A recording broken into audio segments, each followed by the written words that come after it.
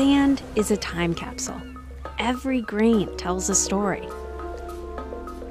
Sand can be anything that's been worn down until it's reduced to some tiny essential fragment of what it once was.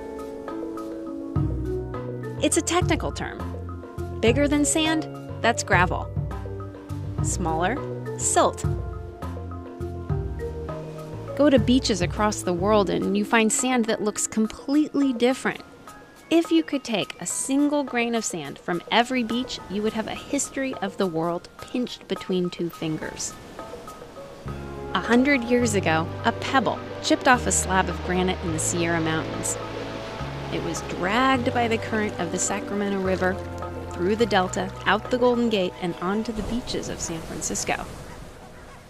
Sometimes sand is a graveyard full of dead bodies.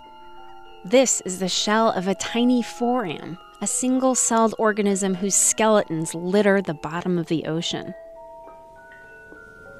This sand, almost entirely coral. This one, shards of lava from a Hawaiian volcano. This tiny nugget of quartz tumbled down the waterways of Appalachia, all the way to the beaches of Florida. By the time it got there, it had worn down to the consistency of sugar.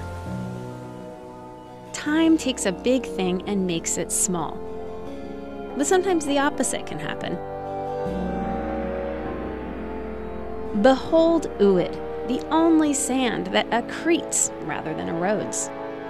Think snowball effect. A tiny speck of brine shrimp poop is tossed and turned on the ocean floor, accumulating minerals like calcium until it's a grain of sand the size of a pin tip.